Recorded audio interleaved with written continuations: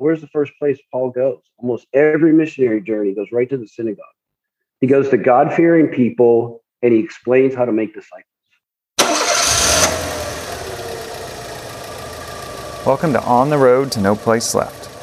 This is Feeney, and I'm driving as we learn to share the gospel, make disciples, and reproduce leaders and churches until there is no place left where the name of Jesus hasn't been heard. This is Season 5, where we're asking the question, what legacy will my church leave? Check out this season's trailer for a full explanation. We're jumping in to catch up with JT in Southern California about what God has done there over the last few years. If you're not familiar with this story, check out the show notes for links to previous episodes. I started by asking about their Sunday morning gathering. If you came to a normal Sunday gathering, the structure would look very similar to many churches around the nation, but you would probably walk out and say, wow, they sure talk a lot about reach and lostness or house church. Like this Sunday, we're planning a church in Long Beach. And it happens to be out of a church from my living room. And it's a young couple, newly married. A year ago, they weren't even following Jesus. And now they're planting a church in the new house. Now that they've started to follow Jesus and live according to the way, striving to live like Christ. And they have a ton of lost people in their lives. And so we're going to interview them and say, tell us your story. Tell us what that looks like. And they're going to worship corporately. They're going to hear a message, but we just finished the book of Acts. We're very missional, very outreach focused, but also saying there's another element to Sundays, that to church than just this. And it's more than a small group. It's actually church. And then sometimes we'll talk about, hey, this church we launched on this stage a year ago, and they wanted to become autonomous. Now they're back visiting, and they tell us about who you've multiplied with. So we do a lot of that, along with corporate worship, corporate prayer, and corporate teaching. So that's kind of what we do on a Sunday. Now, probably the most powerful vehicle we have right now is to let runners run is a residency. We gather twice a month, early in the morning, because most of them are bivocational, co-vocational people. And we just teach them multiplying principles, but we also share the rhythms the wins from the rhythms we agree upon. And that's being in the Harvest regularly, training others, being in a 3/3 house church, abiding in Jesus. So we'll talk about the rhythms. And the cool thing about this is the second round for the residency. And so now I'm not teaching it.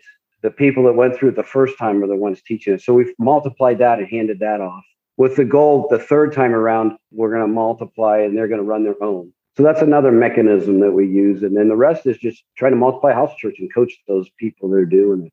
Man, so I think a lot of people would say like, hey, that's not going to work. You can't both hold like an existing Sunday morning and also release. I guess what challenges has that brought about, if any?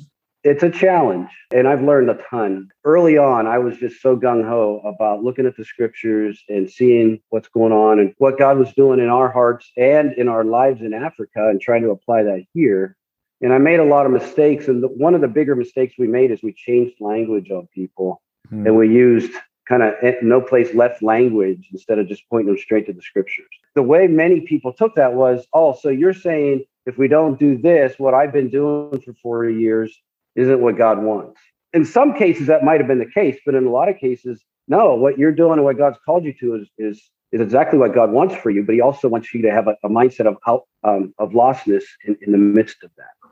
We are supposed to gather as a church and care for one another. It's very biblical. It's very much the patterns of Paul and Jesus. There's this divide often that I don't think is necessary. And that's probably the biggest learning curve we're learning. There doesn't have to be, I'm a house church person or I'm a legacy person. We're going to need to say, well, what has God called us to? And our particular calling is this hybrid model.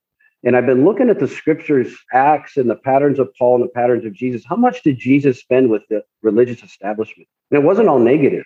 Look at Nicodemus. He was a person of peace that was highly respected. Back then, it was people seeking Yahweh that don't know the gospel. And I think there's a lot of people that are pursuing God, that know Jesus, but he came and started explaining how to make disciples in the midst of that. And then I look at the patterns of Paul. Where's the first place Paul goes? Almost every missionary journey goes right to the synagogue. He goes to God-fearing people, and he explains how to make disciples, and he models that. And I think we're adopting that pattern and saying, hey, you might have been at this particular church building for 40 years. Let's explain how you have some people in your lives that you could help make disciples, so you can do that. And so the priesthood of believers is really what we focus on and say, how do we help you engage? The two parts of the Great Commission is make disciples and then teach people to obey all I've commanded you. We've gotten a lot better at the filtering process. I can kind of tell the reason you really don't want to do this has nothing to do with whether you like house church or not. It's really you don't want to engage lostness, quite possibly, or you don't really want to be nudged towards obedience.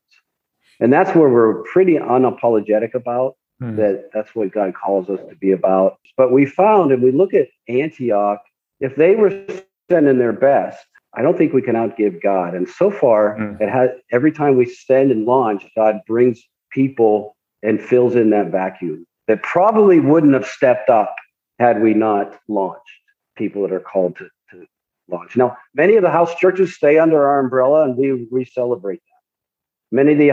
Some of the house churches feel like they want to become autonomous, and they become, connected with us locally, but they're completely autonomous. And if they're a healthy house church, we celebrate that as well. Any dynamic of people that are involved in both Sunday morning church and a house church, or maybe two house churches, and how does that play out? Let me tell you a quick story. There's two couples that started coming to our gathering. We're 100% house church people. And I asked them, I said, we went out to dinner, and I kind of knew them through some other people. It was funny because we're sitting there at dinner, and the two husbands came and they said, hey, how can we serve your church? How can we serve Neighbors in the Nation? And I paused and I said, that's a good question. I appreciate your spirit. I said, but to be honest, I want to ask you that question. How can we serve you? I said, you guys have house church. You have a target you're going after. You're obeying Jesus in a very specific calling. It's really our job to serve you. And it really was a fascinating conversation.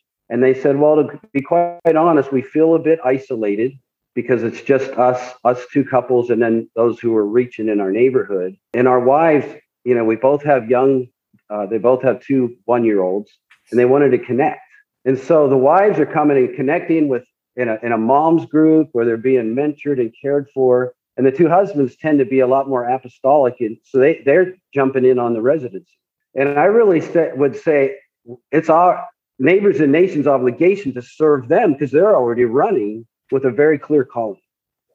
And so we that's our first time we saw somebody from house church coming into our gathering legacy context. We've had many go from legacy context and go just into house church or do both. And the ones that are doing both, we really don't require or ask or really seek them out to say, hey, will you show up for these other events? Because we know they're bivocational, they're running house church, they're reaching lostness, and they want to come to connect to something larger. So we're there to serve and feed them and not really ask much out of them other than that. So it really depends on the capacity of the people and what they're called to as well. I love that picture of any church, quite honestly. We're there to serve the disciple makers and help them run, not try to own or add to what we have. That's a great story of that. So any other lessons? What lessons have you learned on that whole journey now over the last few years? I think the lesson I continue to learn is how leaky vision is. And I have to keep casting vision. And that's sometimes on a Sunday gathering. Often it's with our staff, our paid staff that are freed up. And it's so easy to get caught up in the tyranny of the urgent. This is in front of me. I got to do this. And sometimes that's important. And Jesus met needs of people in front of him. But if it's not with the background of healthy church multiplication and vision, we just get lost. So continuing casting vision. And sometimes that's often most effective through stories. And the blessing we have now is we have work to point to and fruit to point to. When we first started 4 years ago, it was like, hey, I got a house church in my house. If you're welcome. Here's this big, exciting thing we're excited about that we saw God do in Africa. And they're like, oh, that's just going to JT's house, But now we can say, look at this and look at this. And the stories are kind of pouring in now. And it's a lot easier to point to work and have stories. And again, that is all we're doing is running the play. But we're not doing anything fancy, anything, that sharp. I think learning what it means to serve a co-vocational person or a bivocational person is we're still in the midst of that learning curve. So that's a new thing. But again, casting vision. How does this fit in to the patterns of the scriptures? How does this fit into our specific calling?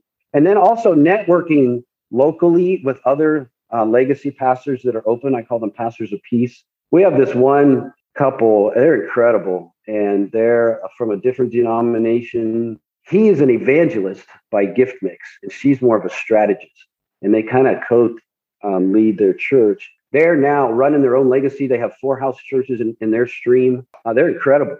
And I just let them run, but we're buddies, we're partners, we're running side by side. And God's, by his grace, used our stream to introduce movement to them. But we're co-team. Like if we're going to go do a training, we just say, hey, do you guys have any money available? And they say the same. But they were in our house church for a year, and now they started their own, and then they've multiplied, 3 or 4 times. And so we see that to just a really cool win, because they were ready. They were ready for that. And so we're trying to say, who else out there in our neighborhood or in our city or in the greater Los Angeles area? Right now, we've counted 9 streams in greater LA that are running. And so it's like this kindred spirit of vision and passion. And we swap stories and hang out together. But we also co-labor together. And if somebody needs a shot in the arm, and we're doing some really cool stuff with Spanish speakers, and we're kind of sharing those resources because it's new. And looking around and saying, there's other people out there that want to run in this manner. Give me, how would you define the play? Because I think sometimes we think like, oh, people hear about this and they're like, so that's just a new evangelism thing, right? It's probably an updated evangelism explosion or something. Or maybe it's like, oh, I've heard a lot about house churches here and there, but that's just that. I mean, how would you define that when you say just running the play? That's a really good question. I think we've defined it down to, healthy rhythms of obedience that we're nudging each other towards. And it starts with the abiding in Christ. And so the personal abiding in Jesus and spending time with him, listening to his word and submitting to the word of God and submitting to the Spirit of God, and saying those are the authorities by which that we answer to. It's not a denomination. It's not a church. It's not a place. It's not an elder board. We submit to the Spirit of God and the Word of God. And then, so it starts with abiding, but it also includes healthy church experience where it's very participation oriented. And that's the 3/3 process that we found. It's probably not the best only process, but I found it to be the most sustaining process I've ever seen in all my years of ministry. When people are really engaged in the way to where they're sharing the different roles, and they're actually owning the obedience parts of those, and they're in the Word, and they're caring for one another the way the New Testament describes it. It doesn't take an outside force to sustain it. Mm-hmm. And when it multiplies, if it multiplies health, that next generation doesn't take an outside force. It needs some coaching and it needs some encouragement, but there's not this, it's not up to me. It's up to the Spirit and the people of God. So when I say run the play, are you abiding in Jesus? Are you meeting regularly in a 3/3 process? And are you actively engaging in the people around you? And if it's really those 3 things are the play. Amen. Yeah, I would agree, man. The 3/3, I feel like one thing that gets under highlighted is its capacity for people to self-shepherd each other just by setting them up in relationships. So I'd be curious then, part of 3/3 is a vision. Does the vision that you guys would cast in a 3/3 meeting, how does that also sound on a Sunday morning? Would just kind of love to know how that and vision leaks, all that comes together. What does that look like for you guys? Well, our vision that we wake up every morning, that we would allow God would use us to reach the 1.4 million people that are far from God in Long Beach and North Orange County, to the point that they would have the ability to say yes to Jesus. Hopefully, we can point to any leader and say, tell us our vision, and that would be repeated. And it's the same vision on Sundays as it is in a house church. And so does it look different? Yeah. And there's a lot of addition in the scriptures where people come to Christ by addition. And we don't think that's bad. We think that's great. We do active things on our campus. And, we do a trunk or treat and some of the traditional things where it would bring people to campus. And but we also have a multiplying element to it as well. It's not, if it's not this particular 3/3, we're not doing it. We're saying, hey, how does that fit into the greater vision of reaching those 1.4 million? Because there's plenty of work There's plenty of harvest. The laborers are few. And so multiplying health, and I don't know how healthy our church is because it's full of broken people, and so the scriptures are healthy and Jesus is healthy, but we're broken and we're failing forward. But I tell you what, we'll continue to go forward and we're going to continue to move forward. And I think people know that. If people talk to our staff, they're like, well, you guys are sincere and you're passionate and you're biblical. I said, okay, I'll take that. I'll take that. They're not saying you're flashy and, you have a really great this or that, but they're like, man, you love Jesus and you're passionate about following him. And so I consider that a win. Maybe two more things. I mean, just scope of the work then, just even limited as much as like coming out of your church, Neighbors and Nations. What would you say over the last 3 years? I guess I am asking you to brag on yourself, but I want to do it for the glory of God and so people can hear kind of what God has used. Well, it's interesting because I would say we're reaching more people than we ever have, but the numbers on Sunday are about the same. So it's really cool.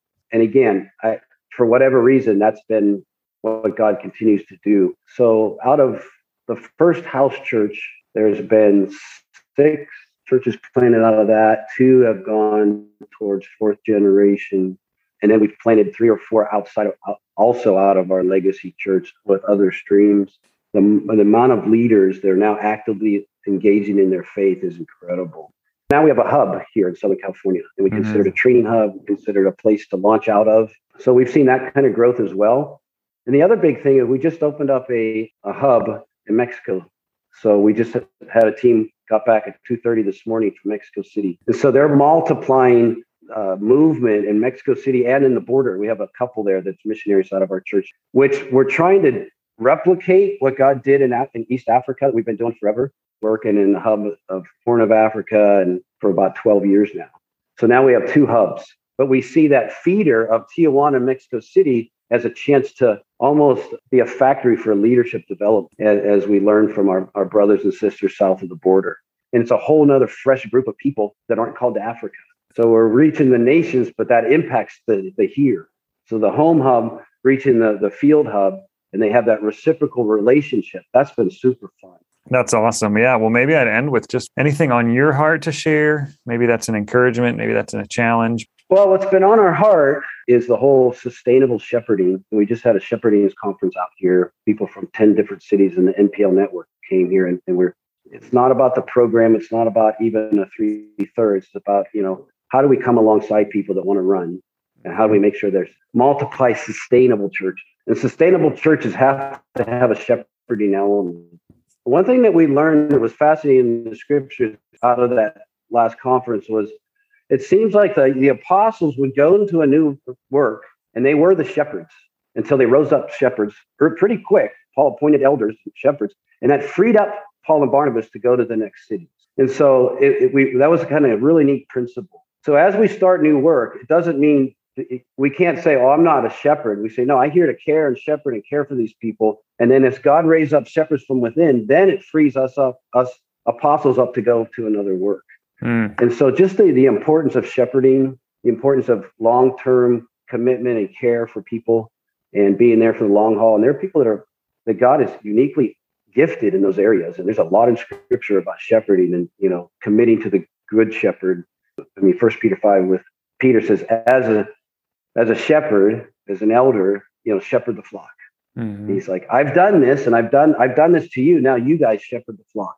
And then he tells them why, not out of compulsion, but out of love for Christ, and not because you have to, not because out of financial gain. And so just training up shepherds, I think, is the next wave for sustainability. You can check out the story of JT and his church getting started pursuing movements by visiting the show notes. One thing that really stood out to me is this. He shared the same vision for reaching lostness in this episode as he did originally over 2 years ago. If you have any comments or questions, head to ontheroad.link. That's ontheroad.link. Or you can call or text 321-209-3899. This is Feeney. Thanks for listening. The On the Road podcast is to encourage you and your church to share the gospel, make disciples, and reproduce leaders and churches until there is no place left where the name of Jesus hasn't been heard.